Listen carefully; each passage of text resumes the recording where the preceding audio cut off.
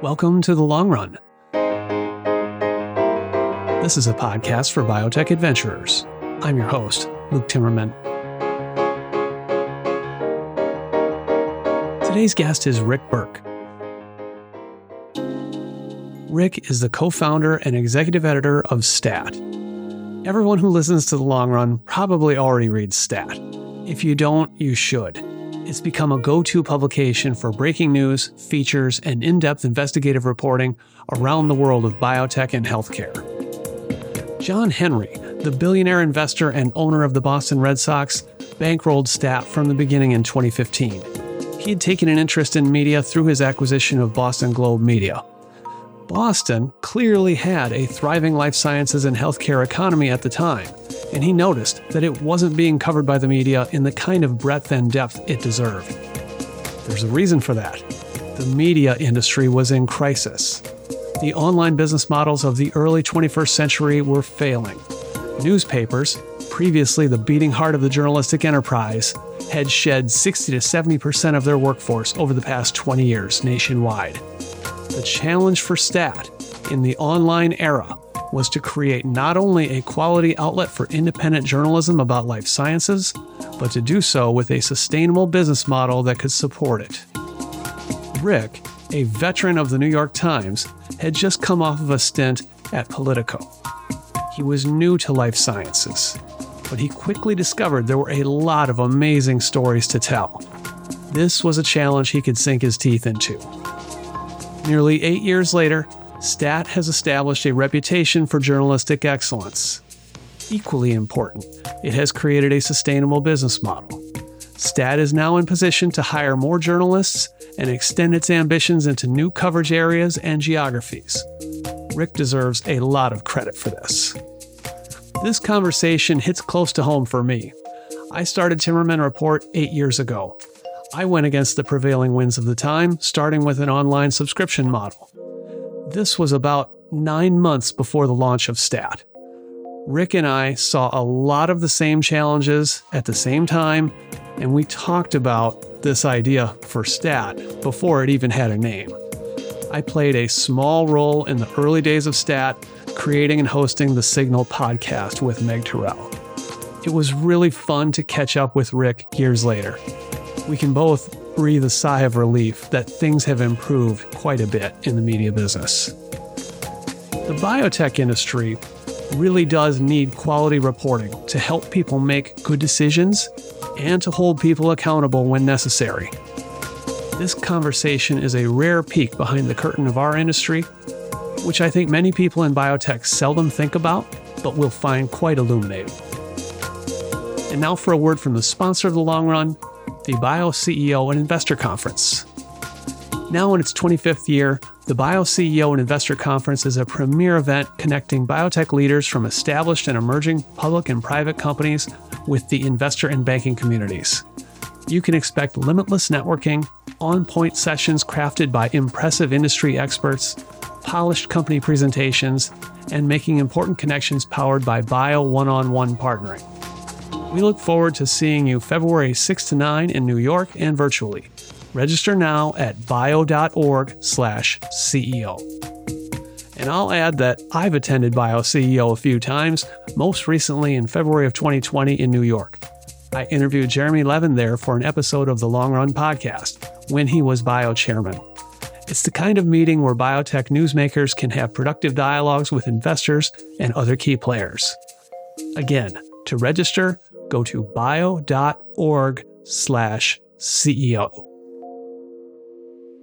Now, if you like listening to The Long Run, you'll love a subscription to Timmerman Report. This is where you can read my in-depth reports on the most interesting startups in biotech, my regular Friday Front Points column that covers the issues of the week, plus insightful coverage of current topics from a rotating cast of contributing writers. Individual subscriptions are available on a monthly, quarterly, or annual basis. Group subscriptions get a license for companies that have more than one reader. Group subscriptions are available at a discount. Go to timmermanreport.com and click on subscribe for more. And for sponsorship opportunities on the Long Run podcast, or to inquire about bringing me to your company for a speaking engagement, see my business development representative, Stephanie Barnes. Go to Timmerman Report and hit contact. Now, please join me and Rick Berke on The Long Run. Rick Berke, welcome to The Long Run. Thank you, Luke. Happy to be here. So regular listeners will know that it's unusual to have a media person on this show. It's happened maybe once before, but I think it's great to have you on the show here today, Rick, because STAT has really become an integral part of the biopharmaceutical community and really the larger healthcare world with your quality journalism. There's an entrepreneurial success story here too, which I think listeners will appreciate hearing from you about that. So I'm really excited to get started. Well, thanks for having me. I'm excited as well. So, Rick, just to get started, I like to introduce listeners to the person, how you got started on your journey. So, where did you grow up? I was born in Washington, D.C., grew up in Bethesda, Maryland, went to school there, went to college at the University of Michigan, and then Columbia Journalism School in New York after that. Okay, so you're originally from DC. Not that many people can say that. Right, that's right. That's right. What did your mom and dad do? What brought them there? My parents actually met at a table at the Library of Congress, and they were at opposite ends of the table, and that's where they met. My father was an economist at the Department of Justice, so he worked for the government most of his career. And my mother was a social worker dealing with mostly elderly people. Okay. So politics is part of the environment there. Was that just an early interest for you? Yeah, I think my early interests were, I was always interested in government and politics because I kind of grew up with that. Growing up there, you do. But my real interest was always journalism. And I don't know where it came from, but when I was in the third grade, I started my own family newspaper, which then changed into a elementary school newspaper, which I started, and then I was editor of the junior high school paper, the high school paper. So it's just my entire life, this passion for not just being a reporter and writing and editing stories, but the whole packaging and design and the whole everything, the whole gestalt of journalism. And producing something. That's back when it was ink on paper. Right. In fact, my elementary school paper was like a mimeograph, if any of your listeners remember mimeographs. So you decided that it starts as a passion, it's a hobby, it's a curiosity as a kid, but when did it become your idea that you're going to make a career out of this? Well, it was always a passion. And then my father thought it wasn't a good profession to be in. He thought I should be a lawyer or do something more lucrative. So I kind of listened to him and told myself, this is just a hobby, as you say, Luke, and I'm not going to really go into it. So I went to my freshman year in college. Even though I went to a college that I knew had a really good school newspaper, I kind of stayed away from the Michigan Daily for the first semester, saying, I'm going to resist. I'm going to be a lawyer or something else.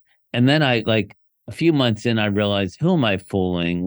This is the only thing I'm good at, that I know how to do, that I'm excited about. So I just plunged back into journalism and never looked back after that. So there was this very brief period where I kind of thought I should do something else, but I never really truly believed it.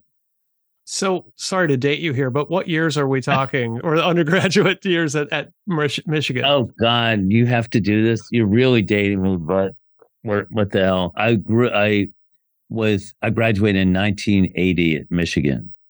Okay, so late 70s. This is after the whole Woodward and Bernstein Watergate experience. I mean, lots of people in your generation were very much inspired and interested in becoming journalists. Right. Well, my claim to fame, actually, and the biggest story I ever did was in high school, where I co-authored a story with a buddy of mine in high school about how it was an international story about how Nixon, as vice president, was exposed to microwave radiation during the kitchen debates.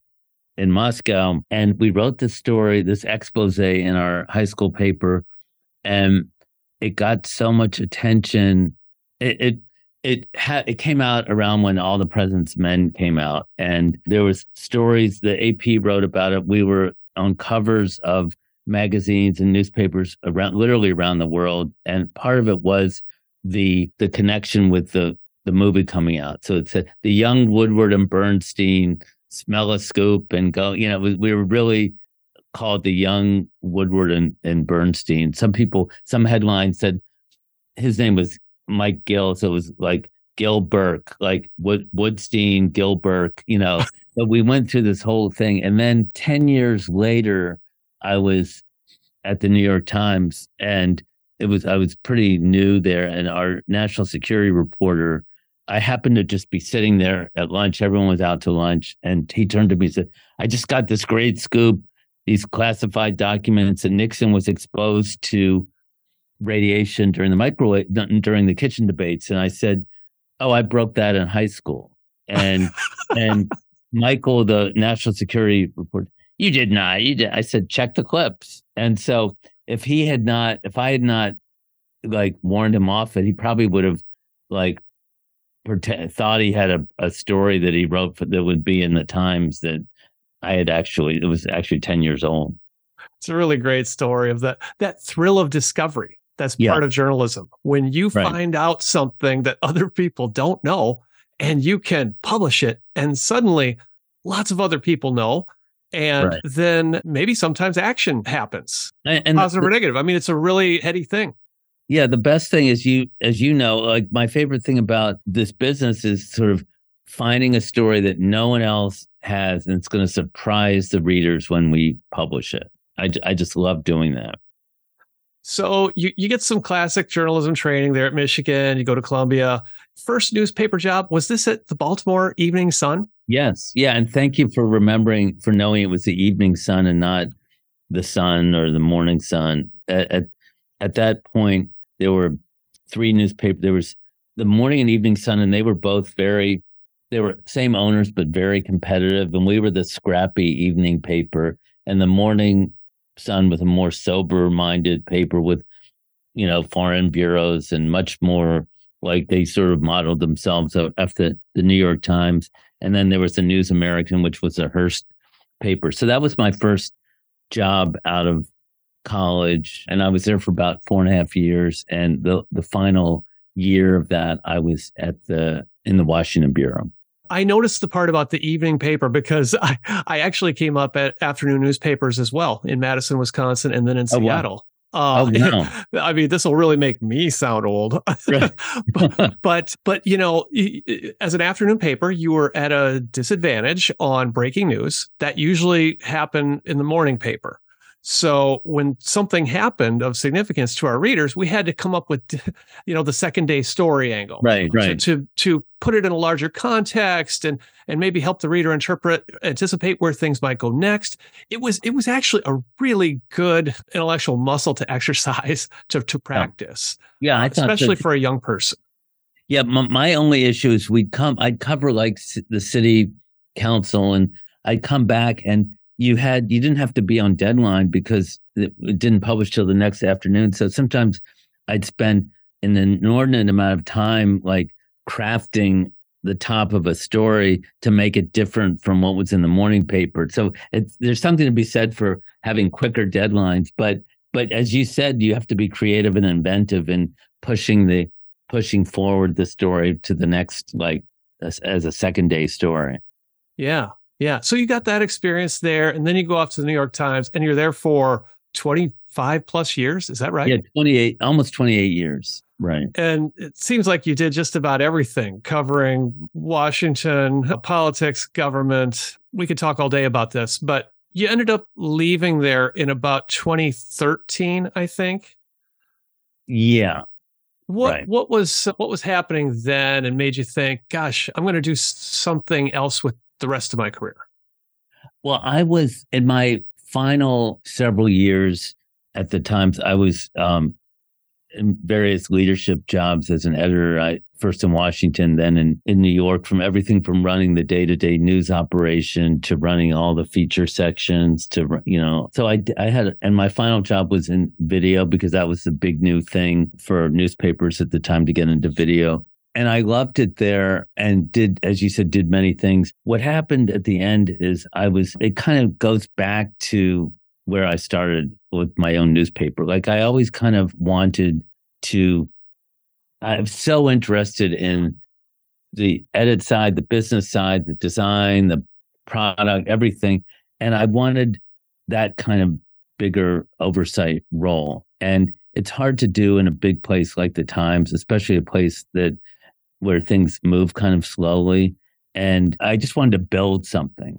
And so I had this opportunity to go to Politico, which was I was the first person they turned to outside the two founders to be executive editors. So that was a little bit, I was going back to DC. I was in New York at the time. It's going back to DC. It's going back to my political roots, which in my years as an editor, I was, in charge of a lot, not just politics, but just across the board, different subject areas. So politics was sort of going back to that, but it's an area obviously that I knew and I was very comfortable in. And I saw the opportunity at Politico to do exactly what I was looking for to do in sort of helping raise the game across the enterprise in terms of making the Politico a little more higher level like the Times and sort of a little more ambitious with some of the journalism, but also respecting Politico's fast twitch muscles and the whole how fresh and new it was and steeped in digital. So that was the reason I left, to have that opportunity. I didn't stay that long. It was under a year. I had some great wins there. I worked closely with Maggie Haberman and some other people who were really great talents. And I started a sort of a annual Politico student journalism leadership effort where it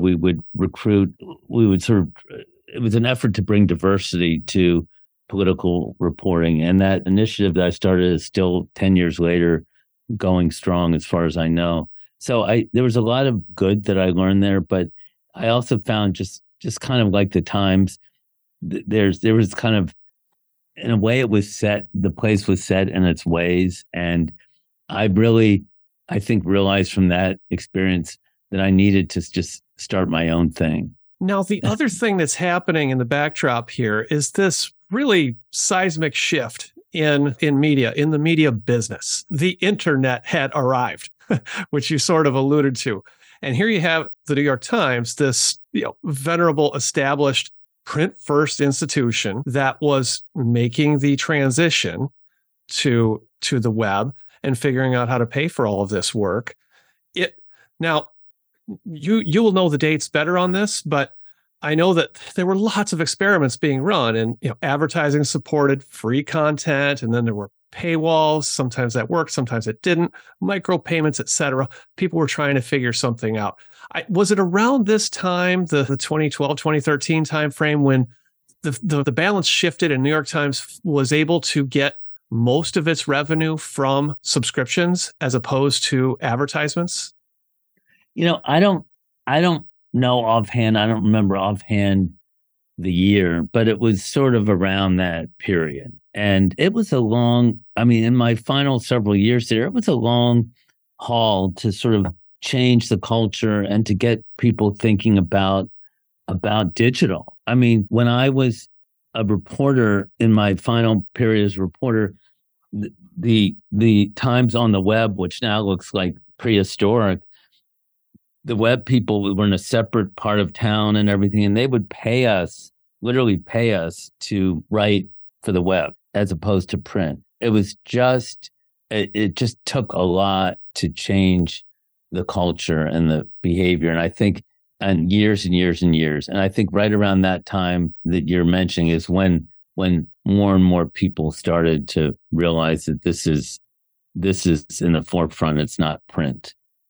It was a really important shift. I think that the historians of journalism will look back on that as an important moment when Mm. the business model settled down a bit and the incentives for doing the kind of quality New York Times style journalism became a little clearer Right. to the people doing the work, that you could actually be rewarded for doing the quality work rather than clickbait type stuff, which was really ascendant, kind of out of control.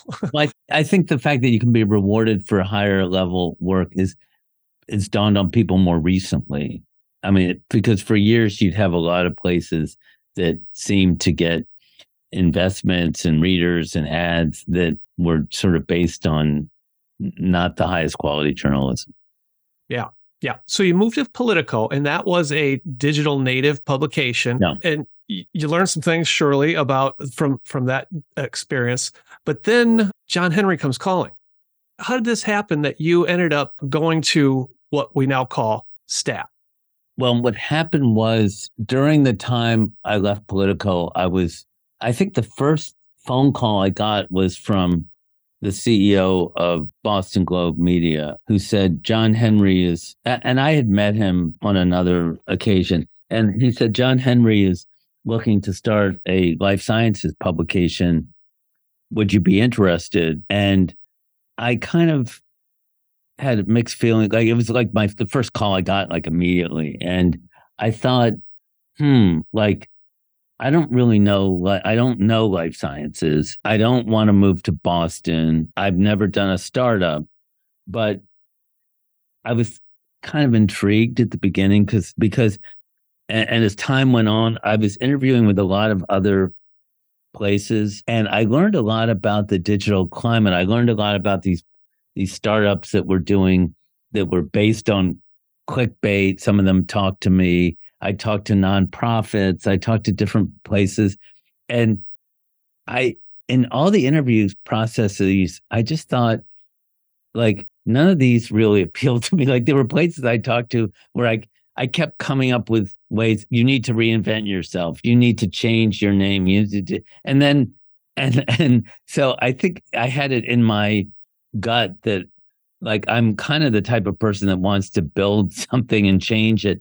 And, like, why should I? And so the conversations with John Henry seem more and more like, this is kind of what I want to do. Why do I, for instance, if I have someone who's going to let me spend many millions of dollars to build something new, why would I want to go somewhere where they're getting millions of dollars from funders that are requiring you to cover stories a certain way? Or, like, why do I want to get wrapped up in any bureaucratic type of place?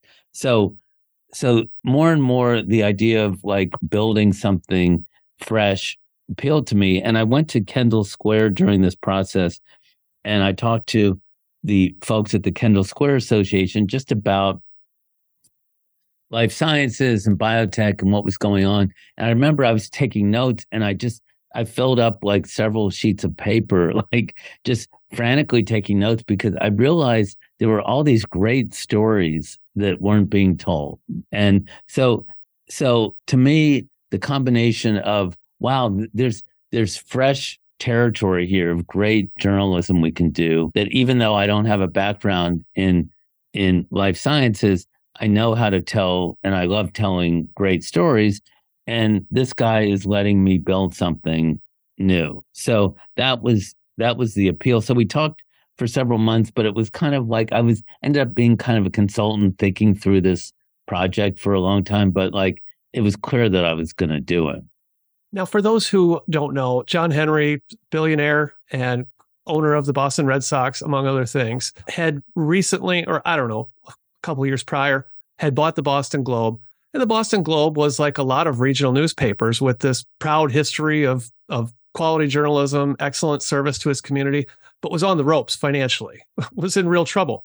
And John, and along with Jeff Bezos and a few others, were part of this movement of local billionaires, wealthy people that were saving some of these media institutions, or hoping to anyway. And he noticed in that community of Boston that there was this incredible story of life science innovation, which was undercovered, I guess you could say, right, on the local level and certainly the national level. And you saw that same thing. Right. And I give John a ton of credit for seeing this opportunity, because he, as you said, he bought the Boston Globe a couple years earlier, and like probably most people would have I just bought the Globe. I see this opportunity for life sciences. Why don't I have the Globe do it? And he, even though he'd bought the Globe, he thought this is a global story that needs to be told in a bigger way, and not bigger than a regional paper, and sort of with a global digital publication. So he was really smart to see that, and that it shouldn't be under the Globe, that it should be a separate company sort of adjacent to the Globe. And that was his vision. And so, and his interest in this, the reason he bought the Globe is he just developed an interest in media and business models, and he just was a true believer that there's a future in media if we just find the right model. And he was also very interested in health and medicine, and he had been on the board of Mass General, and he's very, very interested in this coverage. So that combination made him really determined to do this. So you had a clean sheet of paper to start something with, I guess you could say, a venture capitalist of one who was committed to the local community, a believer in the health sciences, and you're going to get some runway, I guess, to figure this out, like how you're going to do it, what the business model is going to be, who you're going to hire, everything. What are you going to call it? Right. And the funny backstory of what we're going to call it, the original name, which I didn't really go for, but the original name before I kind of weighed in was, you'll love this, Bionomy. And there were different original names, but that's the one that stuck. And I said, let's just think on it for a while. And there was no way I wanted to be editor of Bionomy. I laugh a little bit because I previously had worked at Xconomy, and had been the first biotech editor there. So I had worked to build up that biotech audience in years previous. So this is funny, where I should let the listeners know, this is where you and I met, is when you were in those early days of Stat and thinking about your strategy and who you're going to talk to about hiring. My ship had already sailed for Timmerman Report. I had gone all in on my subscription model as this is before Substack, right? An individual writer focused on a given vertical. But I was really intrigued to meet you. And I got that kid in the candy store sense from you, like the excitement about the ideas. Things like CRISPR were happening, and gene therapy and CAR T and all that.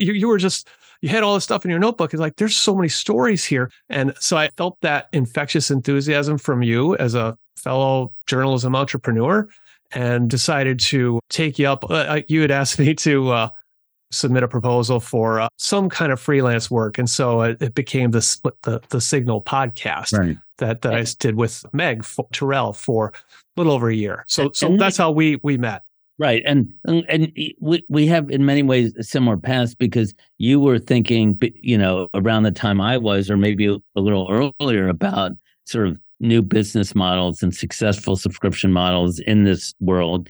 And I was paired with you as like, you were like, my whole mission was to find the very best reporters and authoritative reporters in biotech and other areas. And so obviously I talked to you, and you had already, as you said, the ship had left the port, but we started that Signal podcast with you at the beginning, and I thought it was a really good podcast, and we learned a lot from that experience, and hopefully that we've brought to Stat as we've developed our podcast. We have our Read Out Loud podcast now has Meg is one of the hosts, and obviously in this podcast. So we've all kind of grown and shared experiences here.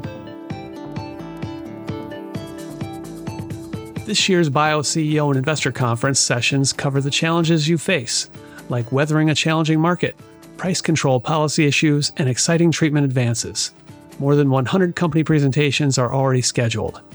Here's what Philip Ross, global chairman of JP Morgan Healthcare Investment Banking, had to say. Quote, The Bio CEO and Investor Conference offers a collaborative forum where executives, investors, and industry stakeholders can come together to learn and exchange ideas about innovation in the biopharma ecosystem. Join us February 6 to 9 in New York and virtually. Explore the program and register at bio.org/CEO. I actually remember your first STAT summit. I'm not sure what you called it, but it was the first meeting of the staff. So this would have been after we had first talked, and I came out to Boston, and I suddenly meet Helen Branswell and Sharon Begley and Ed Silverman and some of your bright young people that you had hired, like Rebecca Robbins and Andrew Joseph. And I really thought, holy smoke, like this is really happening. You've got that mission for quality health science, and you've got people on board who can execute on this. I didn't think that the whole strategy was figured out or the business model was like still a work in progress. But I thought, gosh, you really do have a dedicated mission, some smart people to deliver on this. And I think you're going to figure things out as you go. I really love that spirit that you had in that room. No, it's a great memory of that summit. And we had our first, and because of COVID and because a lot of our people ended up being, all over the country, we didn't have anything like that, a summit, like internal summit again until this past November, where we brought together staff from all over the country. And we talked about that summer of 2015 when we all came together, which was really a memorable experience. So can you talk a little bit about the business model, like what it was in the beginning and how it has evolved? Yeah. Well, sort of the philosophy of John Henry was, I was a little nervous about like, how's this all going to work? What are we going to do? And his view was people will pay for great journalism. If not, God help us all kind of philosophy. And that's what I wanted to do. We saw a lot of, in this space, as a lot of academic publications, a lot of trade publications, a lot of the consumer publications like WebMD. And then you have like the high end, like journalistic places like the New Yorker and the Journal and the New York Times. But there wasn't any one news outlet devoted whose prime mission was to cover these areas in a very ambitious way every day and not everything else. So we saw an opportunity, and we all thought from the very beginning it would be based on people paying for journalism. So in the first year, what we did was we had everything was free. We started our newsletter, our Morning Rounds newsletter, actually a couple months before launch. So to build an audience. And then within the first year, we started Stat Plus as a pay model, subscription model. And it was the core person for that was Ed Silverman, the renowned Pharmalot columnist who had done a blog, for years and had been in the Wall Street Journal and just has, always had a great reputation. And he seemed like a logical sort of anchor for Stat Plus. So we started Stat Plus, and I had no idea, like you start something and you think, as you know, Luke, how this works. Like I thought, like, are people going to pay for this? Like, I have no idea. How does this, what if 3 people sign up? Like, I had no idea. I was nervous for you guys, like in the beginning, when you were building the audience and giving it away for free. I thought, oh, don't give it all away for free, because there was a consumer expectation among readers that all this great journalism is free. It's just like grows on trees, and I don't need to support it. And I think others felt like, gosh, we've got to affect some kind of behavior change on the part of the reader, that and figuring out like where to meet them in a place that was mutually agreeable. Like, we're not going to charge you $2,000 a year. Might be too much, but the same thing happened with music. And there needed to be a new model. And you're alluding to it here, that there was going to have to be a subscription component with Stat Plus. Right. And luckily it worked. And I mean, it's taken a while to build out, but it's worked. And so when you ask what our revenue model is, it's a combination. It's frankly, our goal is to have subscriptions as our primary revenue stream, but to have many revenue streams. But right now, the dominant revenue stream is advertising, and it's like our sponsored content, our newsletters and our stories. And then it's subscriptions, and then it's events. And then to a much lesser extent, it's other things like grant money and so forth. We've felt strongly that we didn't want to rely, and it's your philosophy too. We don't want to rely on advertising given the economy, given the failures we've seen out there. So we've really been trying to put a big emphasis on subscriptions. And we have hundreds of group subscriptions now where a whole like university or federal agency or pharma company, whatever, will buy a subscription for the whole place or for many of its members. So we're doing well with subscriptions, but advertising is still number one for us. And okay, the good news is all these areas every year since we started, all these areas are going up. There's growth in all these revenue streams. Well, and it's important that it's a diversified set of revenue streams, because Right. if one were to go down, another might compensate for it. Or Right. it's just not, Exactly. you don't have all your eggs in one basket. Right. Well, so can you say a little bit about your metrics on your dashboard? Like, how are you doing in terms of number of readers you have on average per month, number of subscribers? Let me just say we've been profitable since like late 2019, before the pandemic. So we built a sort of successful business, and we were chugging along, and we had in early 2020, we were okay. So 4 years to reach profitability. So you had that runway that we alluded to earlier. Yeah. And we were looking for always the focus, as I said, on subscriptions rather than scale and huge readership. That was more important to get sort of the right readership and people paying for it. So in early 2020, we had about, we were averaging like, I think 1.5 million unique visitors a month which was fine because we didn't need a huge audience. But then when COVID hit, Helen Branswell was way ahead of everyone, and we had a lot of good people on the case. So our people they'd never heard of Stat, started turning to Stat. So in March of 2020, we had 26 million unique visitors to the site. So it just was like overwhelmingly, suddenly Stat was really a go-to place where we had, in the first few months of 2020, we had hundreds of stories on COVID. So that changed a lot for us in terms of we decided very early on to make those COVID stories free as a public service. And we weren't really thinking about traffic or whatever. We just thought, let's make them free.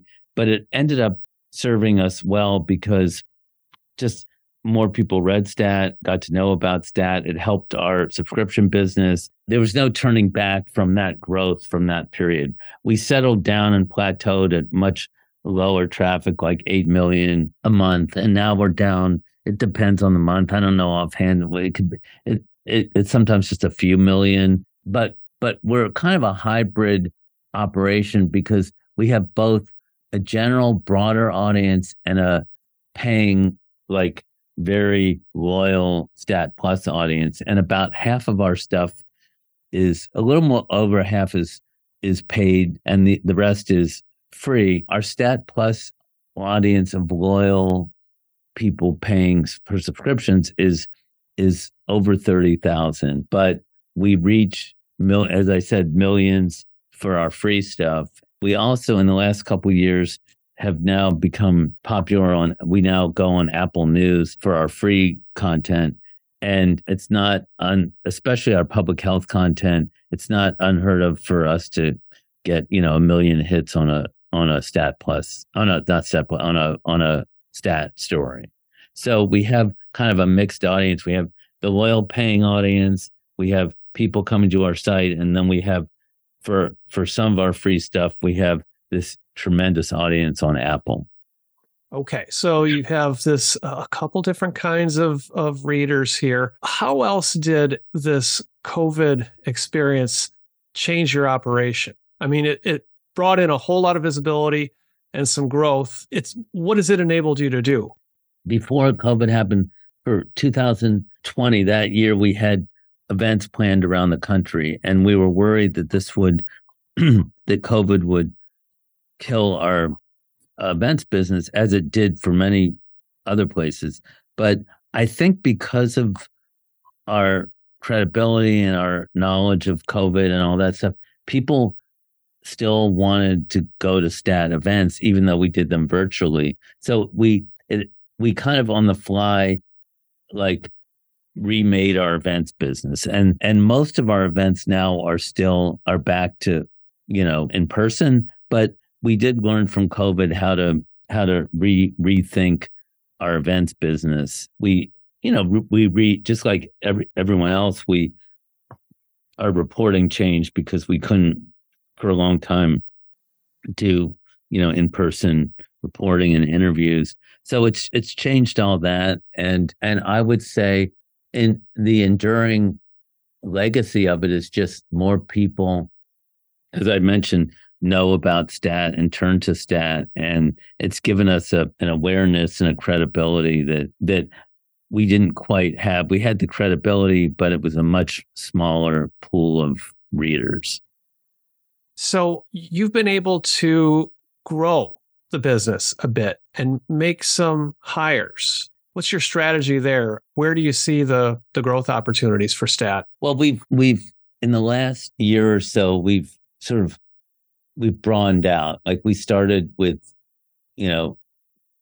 biotech, life sciences, politics and policy. In the last few years, we've added health tech, which is a very successful area for us journalistically, and readers really want that. And we've done a lot of events around health tech. So that's a growing area for us. We just hired this week someone starting next month who's going to be covering medical devices, which is a whole new beat for us that we've never done before, because we think it's sort of an extension of the health tech coverage. We think that there are lots of fascinating stories there that are important to people. So we're expanding there. We've expanded our disease coverage and our non-infectious disease coverage. We added a cancer reporter last year, and a lot of places don't have cancer reporters. We just, or I don't really know of any. They'd have, like, we had several reporters, and we have now, who cover cancer.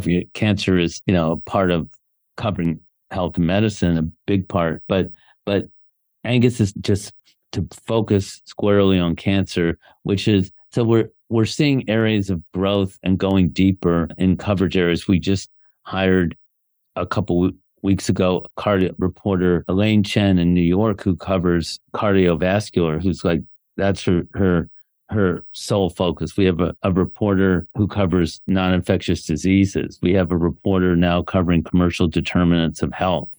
We have a reporter covering addiction. We added 2 really great reporters in the last year covering hospitals and providers, Bob Herman and Tara Banow, who are both really great top reporters in that space. So we're expanding in all these areas. We're also opening our first international bureau next year in London, because we see a lot of biotech and just health stories there overseas that we want to cover. Just hearing you describe this, Rick, I'm thinking these are all interesting areas within healthcare where there are important stories that are largely undercovered, right, by national media. This sounds like the theme here. Right. And for all these stories, like when we hired Angus to cover cancer, he has a spreadsheet of like dozens of stories, and we're trying to sort of winnow down what to cover. But I said we could have 5 cancer reporters, covering this. There's so many stories. As a newsroom leader, do you get much involved in day-to-day coverage or editing copy, or are you leaving most of this to others on your staff? I'm actually involved both in editorial and the business. So I sort of toggle back and forth with myself and Angus McCauley, who Angus, our COO. And so I'm pretty involved in everything. And I think I hope our success is even though we're very careful to draw lines between editorial and business, we work together very well and we respect each other. So we're small enough that we can share ideas for coverage and also building the business. So in terms of my editorial role, I go to all the daily, we have 2 daily news meetings every day. I go to those and I'm involved and I edit I top edit some of the stories that I'm more interested in or that I ask for or whatever, but I'm not that involved. I'm usually not editing stories day to day, but here and there I will edit the top stories or go through them. What's your actual head count at these days? It's a little over 100 for the entire operation, the entire company. That includes the business side, not just newsroom. Right. And you're there in the Boston Globe building in downtown Boston? Right. We have a whole side of the building, like a whole kind of wing where Stat is, where we have seats in Boston for about 55 people, and the rest are scattered around the country. And of course, what we do is easy to do remote, and I imagine you'll continue to do that as you grow. So you're mining a lot of these vertical domains within healthcare, but as a reader, I don't necessarily get the sense that Stat is trying to be comprehensive. In other words, shoot everything that moves, cover every single press release, or be like your total one-stop shop. Is that right? And how would you describe your editorial philosophy? No, that's a good question. There are other publications that cover everything that moves. And we've thought about that. And, who knows, we might do that someday. But we pride ourselves on people writing ambitious stories that are going to sort of move the conversation and watchdog kinds of stories on the people and the companies and institutions providing healthcare. And so we take that mission really seriously. And so we're really not trying to be all things to all people. And we view ourselves as fearless in sort of not being afraid to write stories that are controversial. And that's one benefit of building different revenue streams and models. If like someone, people buy subscriptions and it's like, it protects you from the whims of someone you're writing about who might not want to advertise with you or something like that. It's really important to have that kind of stability to give you the ability to run that hard-hitting investigation. And one thing that we when you ask about our philosophy, we know we won't always be liked in everything we write, but we want to be seen as serious and credible and sort of meticulous in our coverage and ambitious. And one little sign of that is like years back when we wrote about how the IBM Watson for cancer operation was sort of a lot of smoke and mirrors. And we also sued Purdue Pharma in a years long lawsuit that we won that led them to reveal documents about how they were marketing OxyContin. Those are really big stories that affected those companies, but both companies ended up advertising later in Stat because and so it kind of shows how it all comes around, because it's like, partly in those places there were probably new people coming in, but also, they know they want to read, they want to reach our readers, and we're viewed as serious and credible. So that's very important to us. You know what it reminds me of, Rick? Like what you've got here now looks a lot like an old newspaper. There's a mix of breaking news, ambitiously reported features, the occasional investigation. You have some fun every once in a while, an entertaining piece, like out of the sports section, say, but there's a bundle here and there's a balance. Right. No, I think you're right. I haven't ever thought about it that way, but I mean, I guess that's kind of my history of being liking kind of a mix of things. And that's what I grew up doing. And we want to inform and surprise readers and write hard-hitting pieces. But I also love really interesting profiles and behind the scenes kinds of pieces. And so we really, I mean, the most important thing is we work really hard and very ambitious in what we take on. And when as I said, I don't always edit a piece, but when I edit a story, my expectation from my reporters is no different from how I would edit this or deal with a reporter when I was at the New York Times. It's the same thing. I have we don't cut corners. I see us playing in the big leagues, even though we have, a relatively smaller staff. Well, and this comes back to that business stability, though. By having a stable business, you've got the luxury of time. So you don't need to have your breathe down the neck of your staff and say, turn out, 8 articles a day that are 200 words or less, or clicky headlines and all that. You can let them make the extra phone call, right. Spend that extra time getting the facts nailed down and expressed in the clearest form possible.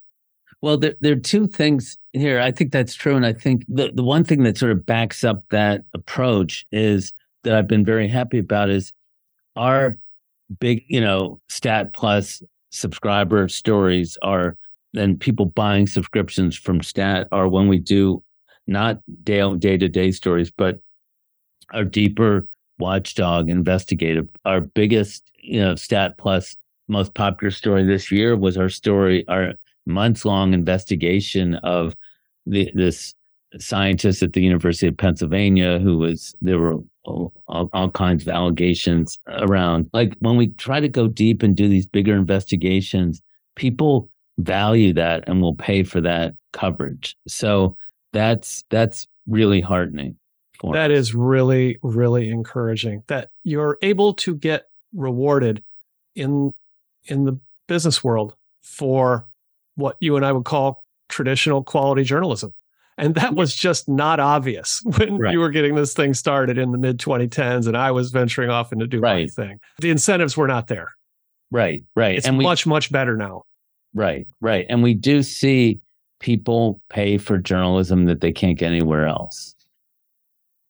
What do you think is the biggest thing that you're up against still in the next, say, 5 or 10 years as you think about the future of Stat?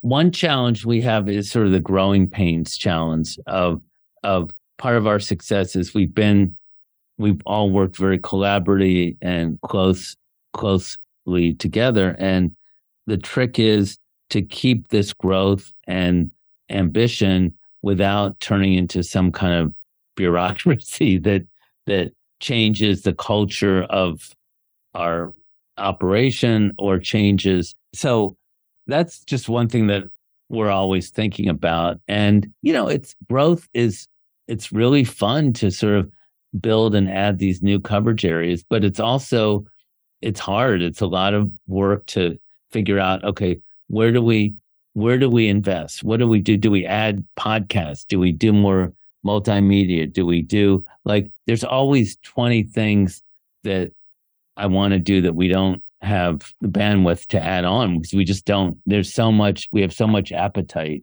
So those are some of the challenges ahead. And obviously, we'll see what happens with the economy and the world of biotech. But one thing that was important to me, that when you talk about people having months or weeks or whatever to work on a story, I mean, there's two competing sort of points here where I wanted I thought that a lot of reporting in this area was frankly a little boring and too earnest in sort of medicine and health. And so I wanted Stat to be more ambitious, newsy, and more of the moment. But I also am well aware that these areas are very complicated. And I think one of the reasons we did well with COVID is, as you know, that like you can't just throw a reporter on sort of vaccine development who won't understand it. And you can't, we've had reporters that have spent years covering these issues. So it's been this tension and balance in a good way of my wanting us to move fast on stories, faster than other people, but also not ever doing anything that's going to risk our credibility. And that's one reason why from the very get-go, we hired a lot of really talented people who knew what they were doing, like Sharon Bagley and then, we brought on, Matt Herpern, Adam Feuerstein, and, Helen Branswell, of course, and just a whole Ed Silverman, just a whole raft of people who have been covering these fields for years, if not decades. Yeah, hiring these excellent people that is a credit to you that you were able to identify them and successfully recruit them. Yeah, the fact that you got Helen Branswell on board in 2015 may not have seemed like the most sage decision in the world at that time. I mean, infectious disease coverage was, not the biggest traffic driver, but come 2020, that becomes very, very important. And there's a flight to quality, right, as you described. Funny you mentioned Adam and Matt. I think of as contemporaries. I know and like those guys and respect their work a lot. But, Adam in particular is a little bit controversial to some. So what would you say Adam is really like other than what you see on Twitter? Well, I would say when we started Stat, Adam came to see me. And as I was talking about people to hire, and I said to Adam, like, I immediately knew how smart he was, but also knew that he was kind of controversial. And so I thought I was very candid with him. I said, I'm either going to hire you or have us write a profile of you. And probably we'll go with the profile. So I kind of signaled that like you're a hot potato kind of thing. So I went ahead and had Rebecca Robbins write a profile of him. And I said, leave no stone unturned. And she came back and wrote a really good profile that you can still on the site and she said, she's, as you mentioned before, she's now at the New York Times, and she was one of our great hires at the beginning. She said, he's really good and he really knows what he's doing. And he's really like, she just came away. She's no pushover. And she came away with a great respect for what he's done journalistically. And that sort of unexpectedly led me to use that as essentially his reference for me to hire him, because I thought he could. It was a job interview that he didn't realize. No, he didn't realize that was my vetting effort. I mean, of course, I talked to other people, but so that story. So anyway, so I ended up hiring him, and so when you ask, I mean, you know him. I mean, he can be, and I don't mind him hearing me say this. He's like, he can be a little trigger happy on Twitter, but he is really smart and knowledgeable and really fair-minded in his coverage. I mean, I've seen him sweat over fairness issues and how he treats people and how he wants to protect sources that are going off on a limb for him. And the one of the nice surprises that I didn't expect is he's a wonderful colleague and team player at Stat, and he really works well with others on the team. So that is one thing that I've really noticed too. He was something of a lone wolf in his previous stop. And I talked with him a little bit before joining Stat. And I said, there's a really good team there. And I think you're going to like him. And it's been really cool to see, I think, how he has bonded with your staff and maybe even providing a mentoring role. He's a great mentor. And when we started, I didn't know what to expect. I had him sit across from Damien Gardet, who was here first covering biotech. And I thought, like, I hope Damien gets along with them, because Damien's like, everyone loves Damien. He's cool as a cucumber. But they hit it off right away. And then so they're sitting there with, at the time, Rebecca Robbins, and I'd hear the three of them talk about biotech. And that's when we led to, like, let's turn this into a podcast. Yeah. That's cool. Running with the ideas as they percolate organically. Right. This is what you can do in a startup, maybe not a 100-year-old media company. Rick Berke, thank you so much for joining me today on The Long Run. Thanks for all your smart questions. You're pulling me back to the early days of Stat, which is kind of fun to talk about. So I appreciate your indulging me in talking about the history here. All right. Thank you. Thanks for listening to The Long Run, a production of Timmerman Report. Pedro Rosado of Headstepper Media was the sound editor. Music is from D.A. Wallach. See you next episode.